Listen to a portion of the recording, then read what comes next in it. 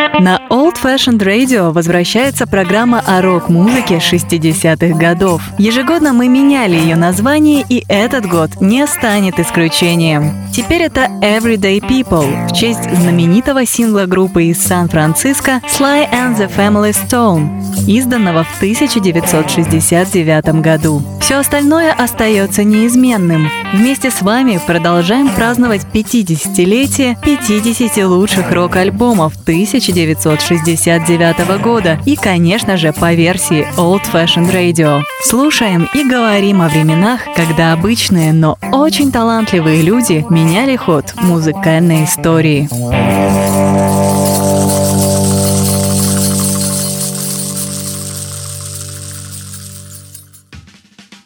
Привет! Вы слушаете выпуск программы Everyday People, это Old Fashioned Radio, меня зовут Артур Ямпольский, и сегодня я предлагаю вам отпраздновать 50-летие дебютной пластинки американской рок-группы The Stooges.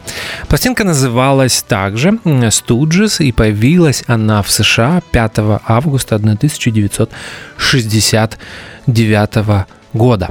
Записана она была в Нью-Йорке в студии The Hit Factory в апреле 1969 года, и релиз этого лонгплея состоялся на лейбле Elektra Records. Продюсером выступил на тот момент уже бывший участник группы The Velvet Underground Джон Кейл. Эту пластинку я впервые услышал на виниловой пластинке. И вы знаете, я пытался вспомнить, много ли альбомов, которые я впервые услышал на пластинке. И я думаю, что дебютная пластинка Stooges чуть ли не одна единственная. И сейчас я вам расскажу историю, которую наверняка могут рассказать огромное количество поклонников олдскульной рок-музыки на постсоветском пространстве.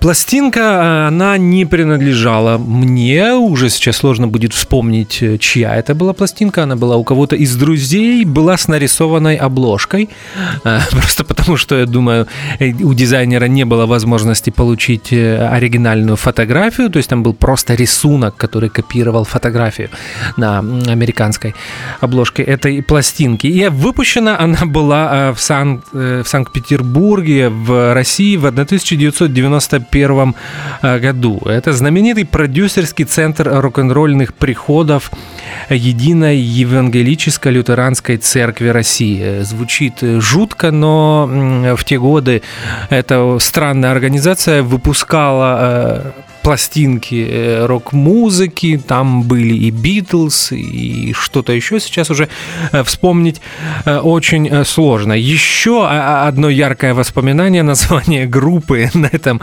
конверте было написано на русском языке Stooges, то есть так и было написано, как вы слышите, так и было написано. И вот с тех пор, было это, наверное, очень давно, я также был подростком, как и в случае с многими другими пластинками, которые мы слушаем в программе Everyday People в 2019-м. Наверное, это был конец 90-х, и с тех пор, на самом деле, тогда, я даже признаюсь, я никому не говорил, что мне нравится, потому что слушал немного другую музыку, но на самом деле этот альбом мне запомнился, и я к нему периодически возвращаюсь, и опять же, вы знаете, я неоднократно об этом говорил, я отношусь к виниловым скептикам, несмотря на наличие дома проигрывателя, там несколько десятков пластинок, я с опаской отношусь к этой культуре, особенно к ее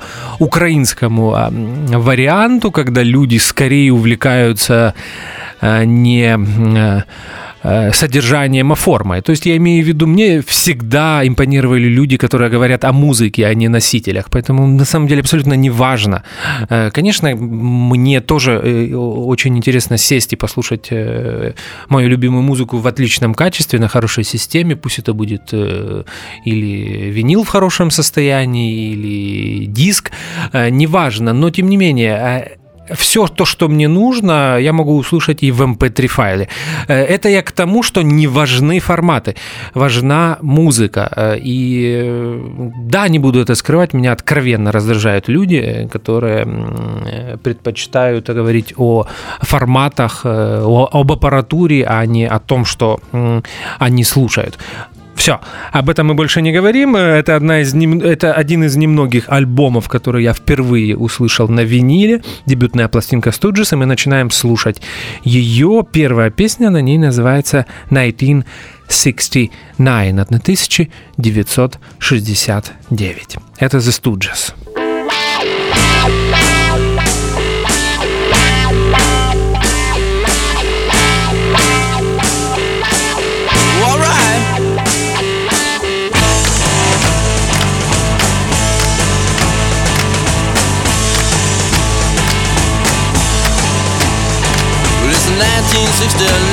Okay.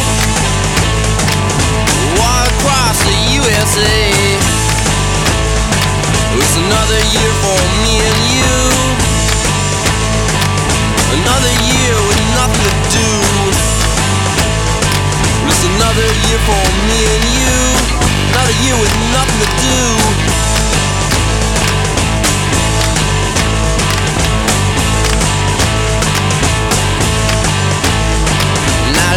I was 21. I didn't have a lot of fun. And now I'm gonna be 22. I say oh my and a boo-hoo. Yeah, now I'm gonna be 22. Oh my and a boo-hoo.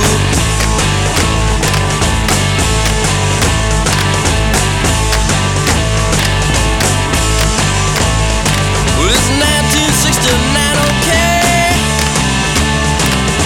Walk across the USA. It's another year for me and you. Another year with nothing to do.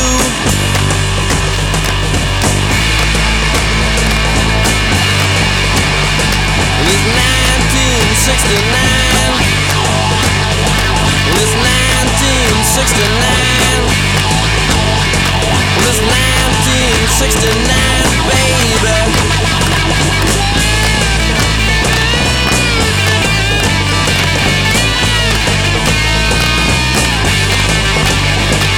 It's 1969, baby.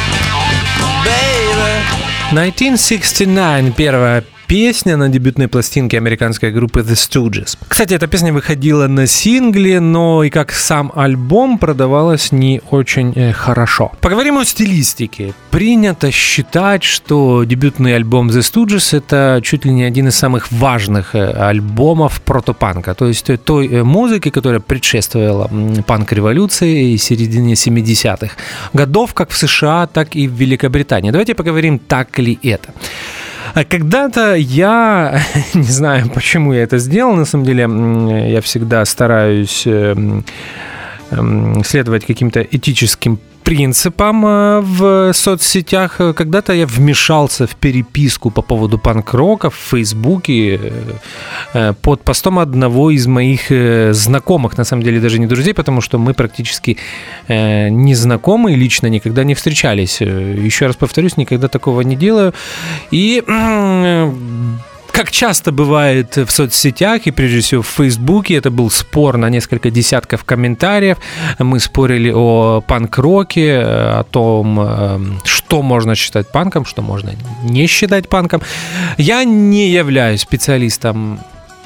Более того, не буду даже скрывать, я не люблю панк и всегда считал это явление надуманным и, более того, навязанным британскими музыкальными критиками всем слушателям, как в Великобритании, так и в США. На самом деле ничего новаторского, по большому счету, или сверхъестественного, или по-настоящему нового, прогрессивного в этой музыке не было. Все это уже было сделано 10, 15, 20 лет назад. Просто британские панки добавили к этому такую, даже не знаю, какой здесь применить термин, немного такого откровенного уродства, и сделали на этом свою карьеру. На самом деле, если вы проанализируете практически всю панк-сцену, то придете к выводу, что ни один из этих музыкантов, ни одна из этих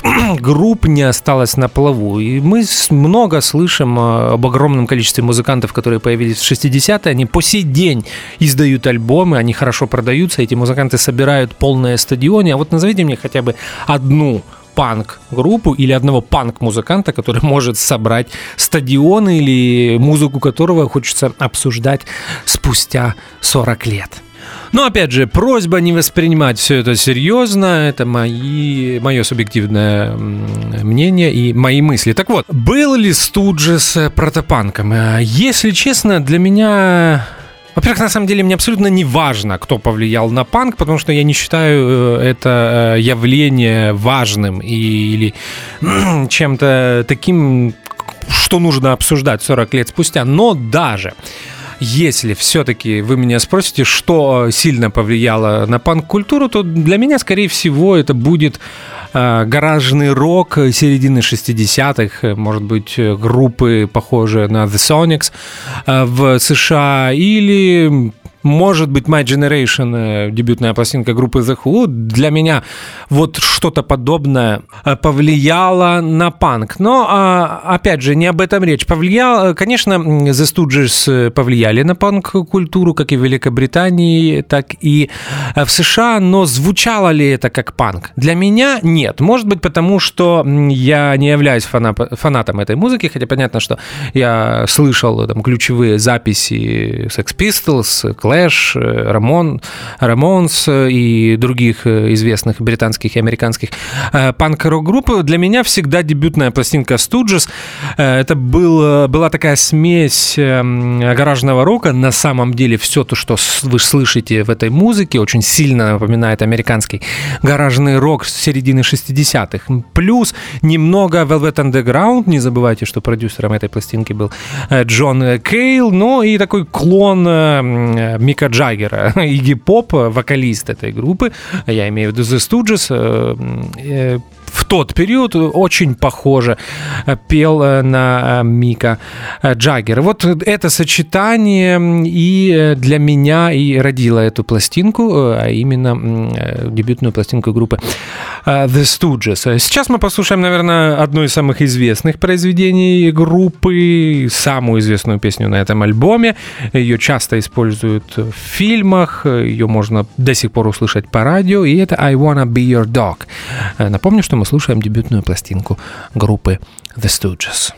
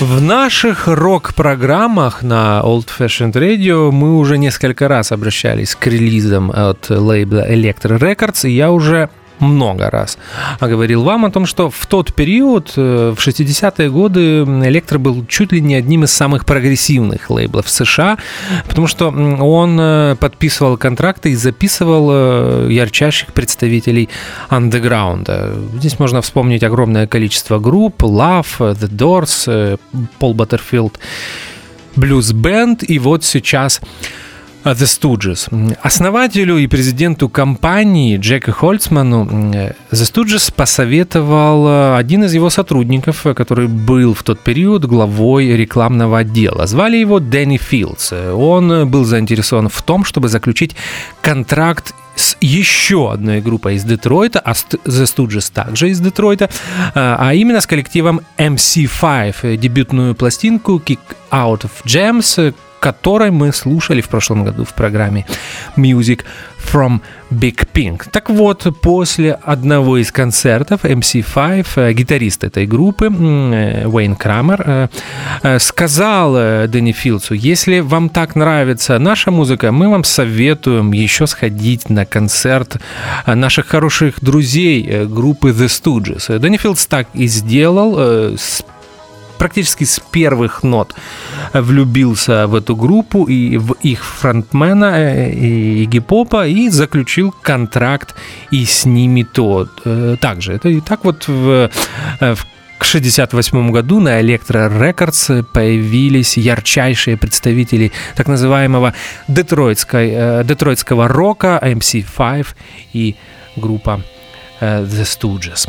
Продолжаем слушать музыку. Сейчас прозвучит самое длинное произведение на этом альбоме. Оно звучит более 10 минут и называется We Will Fall. Ram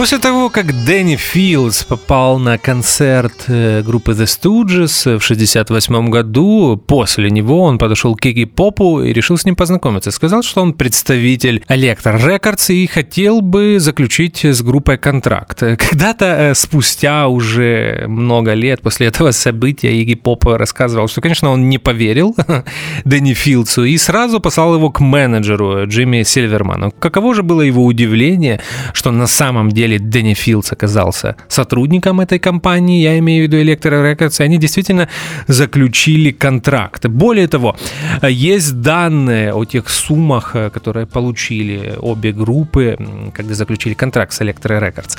MC5 получили $20 тысяч, а The Stooges $5 тысяч. И Игги Поп рассказывал, что это была самая большая сумма на тот момент, которую кто-либо из музыкантов видел в своей жизни. Это все произошло в 1968 году, а именно осенью 1968 года. Мы послушали We Will Fall. Не знаю, почему принято ругать эту песню, она у меня одна из самых любимых на этой пластинке, такая мантра, которая звучит более 10 минут. На виоле здесь играет Джон Кейл, участник оригинального состава Velvet Underground. А мы продолжаем слушать музыку. No Fun, еще одна песня из дебютной пластинки группы The Stooges.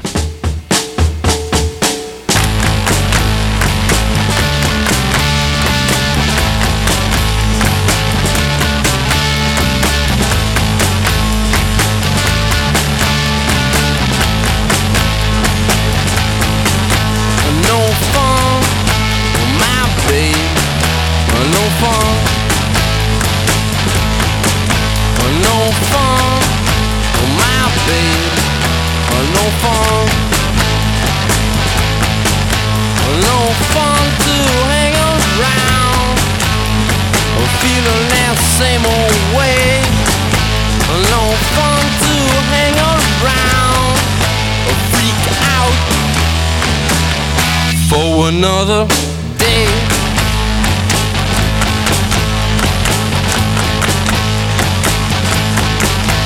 No fun for my babe.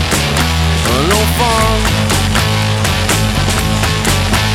No fun for my babe. No fun. No fun to be alone, walking by myself. No fun to be alone, but in love with nobody else.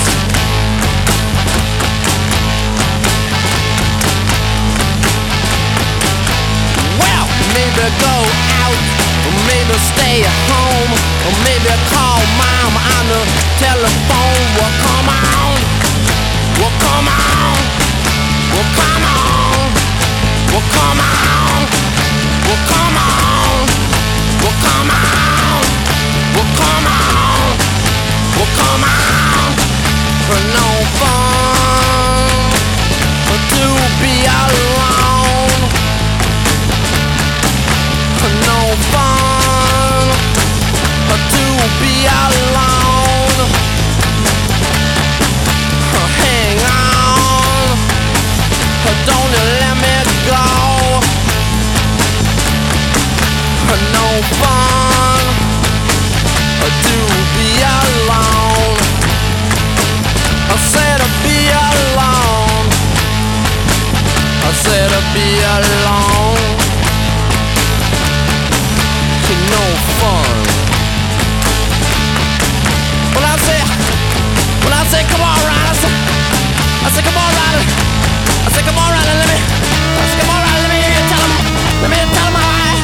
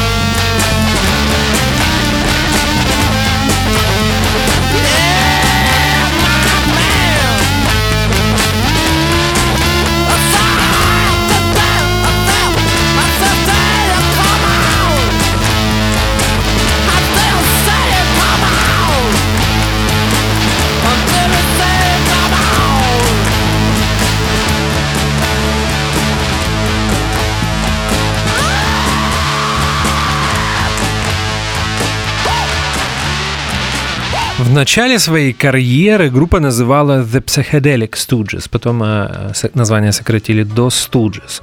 Название появилось во многом благодаря телевизионному комедийному шоу, которое выходило на американском телевидении несколько десятилетий, и называлось оно The Three Stooges. Слово «студж» на русский язык можно перевести примерно как «марионетка» или «посмешище». В период, когда группа The Stooges заключила контракт с Elektra Records, а именно осенью 1968 года, в их арсенале было всего 5 песен, а именно I Wanna Be Your Dog, No Fun, 1969, Anne и We Will Fall. Практически все песни мы уже послушали.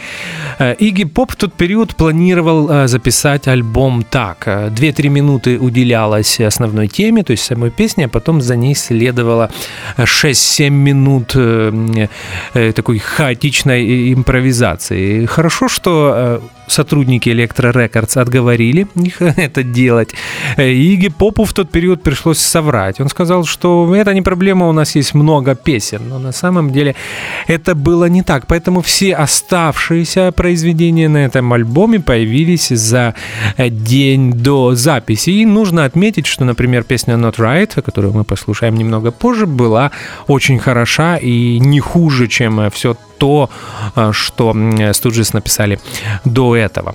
Real Cool Time, так называется следующая песня на дебютной пластинке группы The Stooges.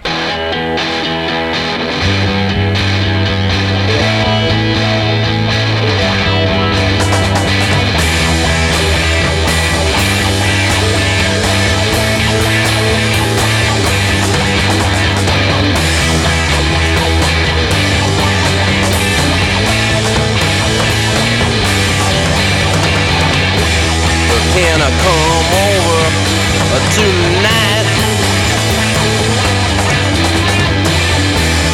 Can I come over tonight?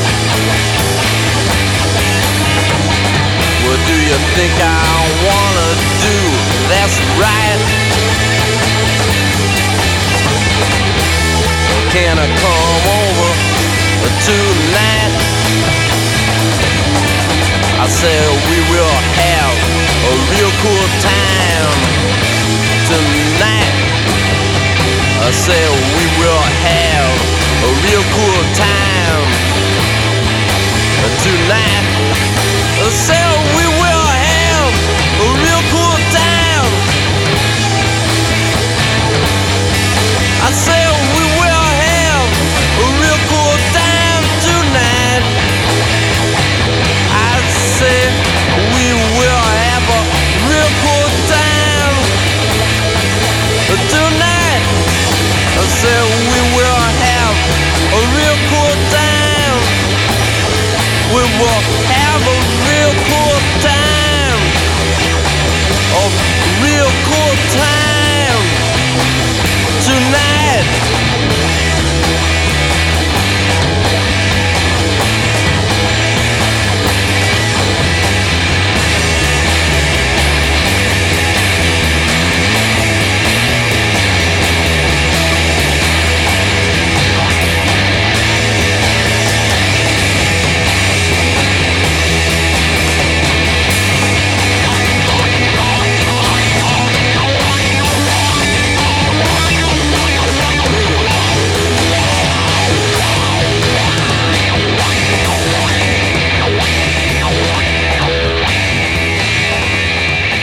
Музыку, которую мы слушаем сегодня, я взял из Deluxe Edition дебютной пластинки группы The Stooges.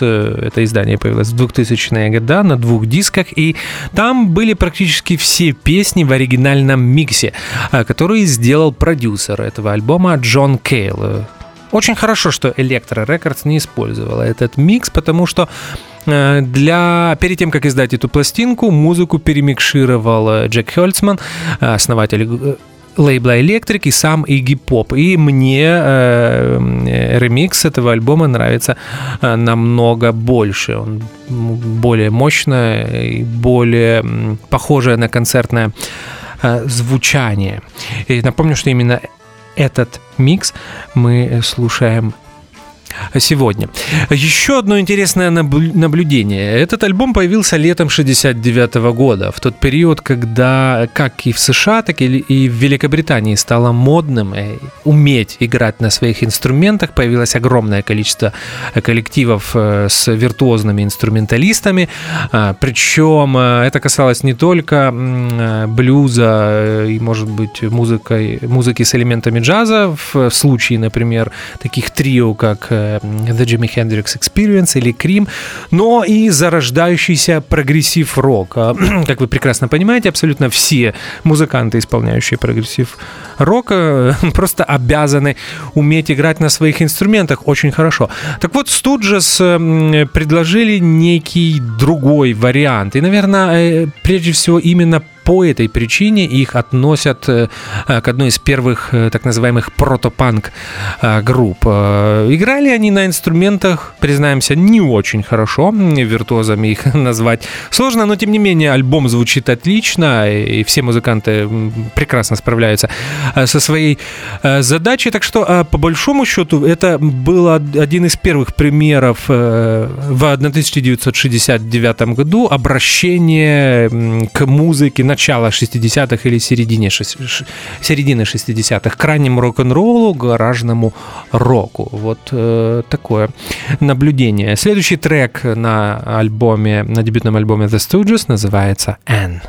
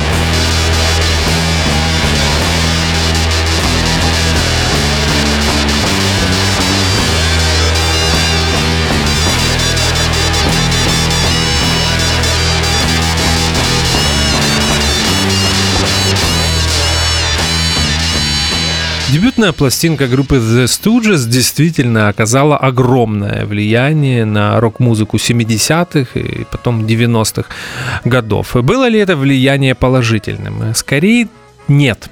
чем да. В этом нет ничего обидного, я не пытаюсь преуменьшить значение этой пластинки, и не говоря уже о качестве этой музыки, которая на ней записана. Но так часто бывает, когда многие великие произведения рок-музыки в 60-е и 70-е годы на самом деле оказывали больше отрицательного влияния, нежели положительно. И это прежде всего касается группы The Stooges. Здесь можно вспомнить рецензию, которая появилась в 1969 году, в том же году, в котором появился и сам альбом, в знаменитом калифорнийском журнале, посвященном рок-музыке Rolling Stone.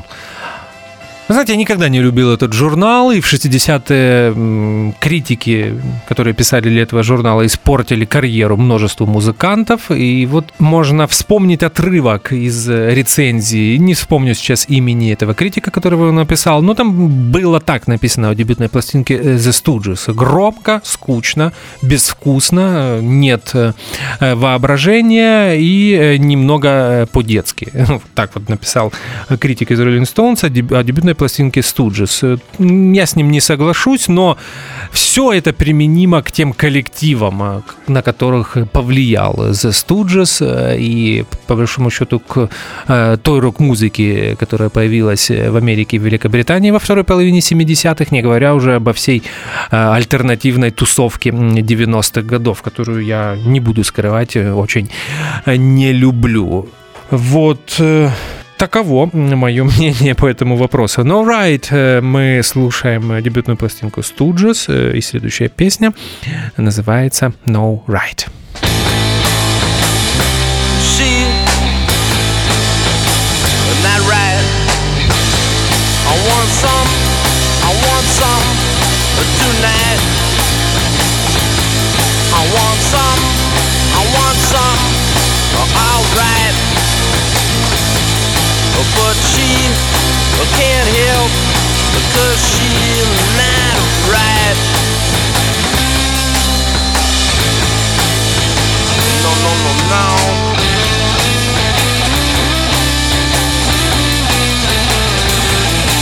And it's always this way.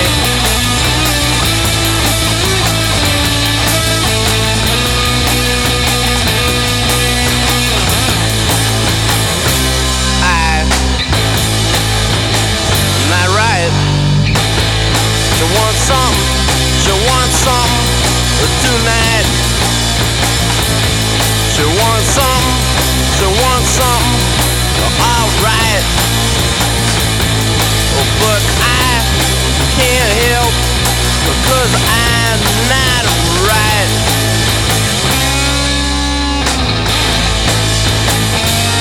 No.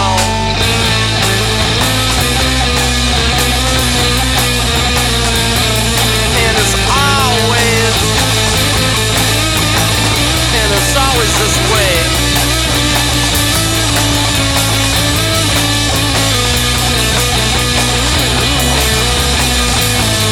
And it's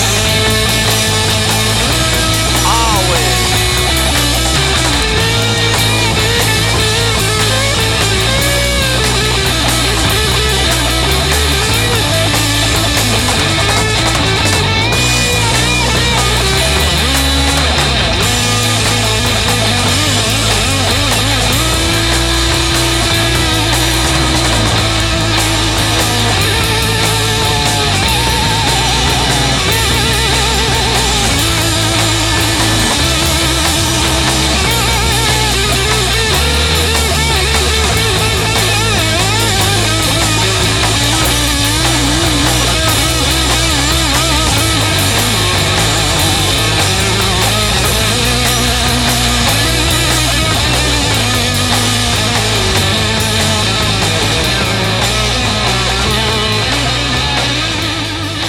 У нас осталась одна песня. Напомню, что сегодня мы отмечали 50-летие дебютной пластинки группы The Stooges. Может быть, кому-то покажется, что сегодня в программе было много критики. Наверное, это действительно так, но несмотря на все, что я сказал до этого, я вам признаюсь, я очень люблю группу The Stooges, и особенно их дебютную пластинку, часто к ней возвращаюсь и с огромным удовольствием в 100-й раз, наверное, переслушиваю. Несмотря на такой легкий налет непрофессионализма, музыканты отлично справились с поставленной задачей, и здесь мне бы хотелось обратить ваше внимание на состав. Я не озвучил его в начале. Игги Попа я уже упоминал несколько раз. Он поет на этом альбоме. На гитаре и бэк-вокале был Рон Эштон. На барабанах был его брат Скотт Эштон. И на бас-гитаре играл Дэйв Александр. Так получилось, что на данный момент в живых остался только Игги Поп. Он выступает, записывает альбом. Мне кажется, даже в 2019 году вышла его очередная пластинка, или должна выйти, я ее еще не слушал. Обязательно послушаю и думаю, мы прокрутим пару песен из нее в рамках программы «Дельта Миссисипи». Но это совсем другая история и совсем другая тема. А сейчас мы послушаем последнее произведение, 8-е по счету, на дебютной пластинке The Stooges, и называется оно «Little Doll».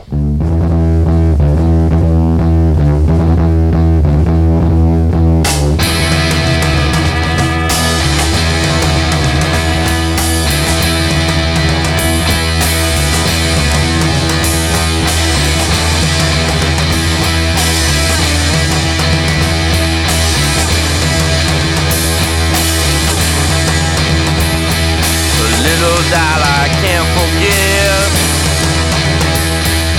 smoking on a cigarette. In my life a real queen, the prettiest thing I ever seen.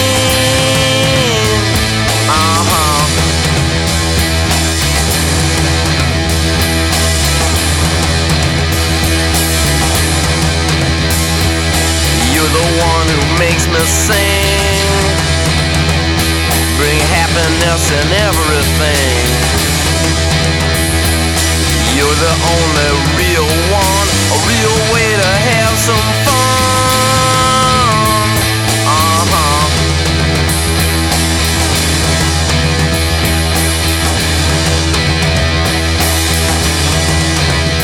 But I don't know your little doll. But I don't know your little doll. Come on, shake. Come on, shake. Come on, shake. Your little doll. Shake. Your little doll. Come on, shake. Come on, shake. Come on, shake.